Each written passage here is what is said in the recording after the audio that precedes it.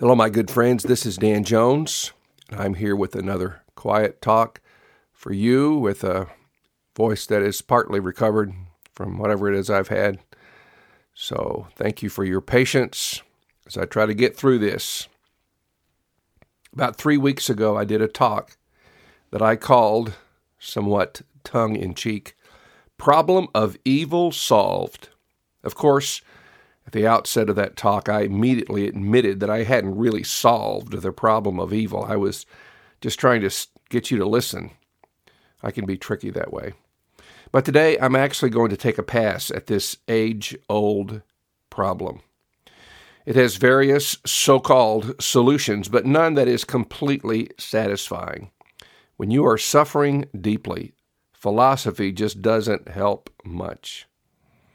One solution, if you could call it that, says that before creation, God predetermined every event that would ever happen in the world, whether good or evil. In other words, everything is God's will. The murder of a little child is somehow part of God's plan. It's not for us to question God, but just to accept everything.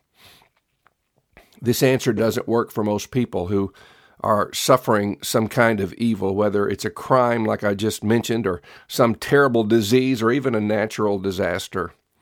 In my humble opinion, the notion that God directly causes every event that takes place in this world has driven more people away from Him than anything the church has ever taught.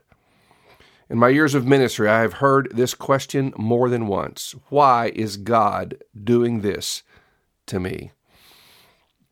People say that because they've been taught that everything that happens is somehow the action of God. I'm now going to set forth a different view that I hope may help someone listening. The other view in the main says that evil is the result of free will. If you have free will, it naturally follows that you could choose evil. If you can't, then you don't have free will. If God stopped us from doing bad things before we did them, we couldn't really say that we have free will. To be real, free will must have a range of time in which to express itself. Otherwise, it isn't really free. So then, the question immediately arises, if God is all-knowing, then why would He create a world that could go so badly wrong as this one has? Again, while there is no completely satisfying answer, for me, what I'm about to share is the best we can come up with. Beyond this is the realm of trust, which is probably the most necessary things for humans to have when it comes to our relationship to God. For me, this discussion must start with the assumption that God's goal in the creation of mankind was to bring about a kingdom of love. John famously stated in 1 John 4, twice as a matter of fact, that God is love.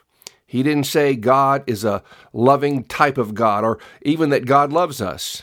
He said something so much deeper than that. God is love. Love is His nature. It's not something He turns on and turns off. It's who He is. He can't stop being love any more than He can stop being God. From all eternity, there has been an infinite and unhindered flow of love between God the Father, God the Son, and God the Holy Spirit. Love is the one thing that has always existed because God has always existed. One aspect of love is that love creates.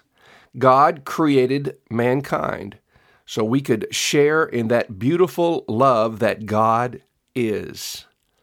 Love gives. God so loved that He gave. This is the nature of love. In love, God wanted us to know love. But then we must point out that love requires freedom. It can't be forced. You may have a slave that you can force to work for you. By giving punishment or withholding food, you can make people do certain things. But one thing you can't make people do is love. No amount of coercion can bring about love. That's just the way things are. So God, in seeking to create a kingdom of love, created a race of beings with the power to reject him. There was no other way. I know my wife loves me because she didn't have to marry me. Nobody held a gun to her head at our wedding. She was there because she chose to be there. And more than that, I know she loves me because she has stayed with me all these years through some pretty difficult times. To have love, you must have free will. But as we can see from observing this world, love and freedom are risky. Sometimes that person you love turns away. Sometimes people make choices that are harmful.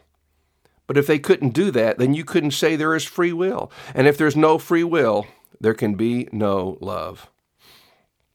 Now, even if you accept all this I've said so far, there have no doubt been times when you've said to yourself, or perhaps you've said to God, it's just not worth it. There's too much pain and suffering in the world. The risk was too great. The hurt is too much. That feeling is very understandable. Job suffered much. He cried out in pain, and in his pain said some things about God's management of the world that were not very nice. God didn't destroy him for that because God understood Job's pain. He did correct him, but he didn't judge him. So if you're suffering right now and wondering why God would make such a world that could have so much pain in it, consider this. Is love worth it?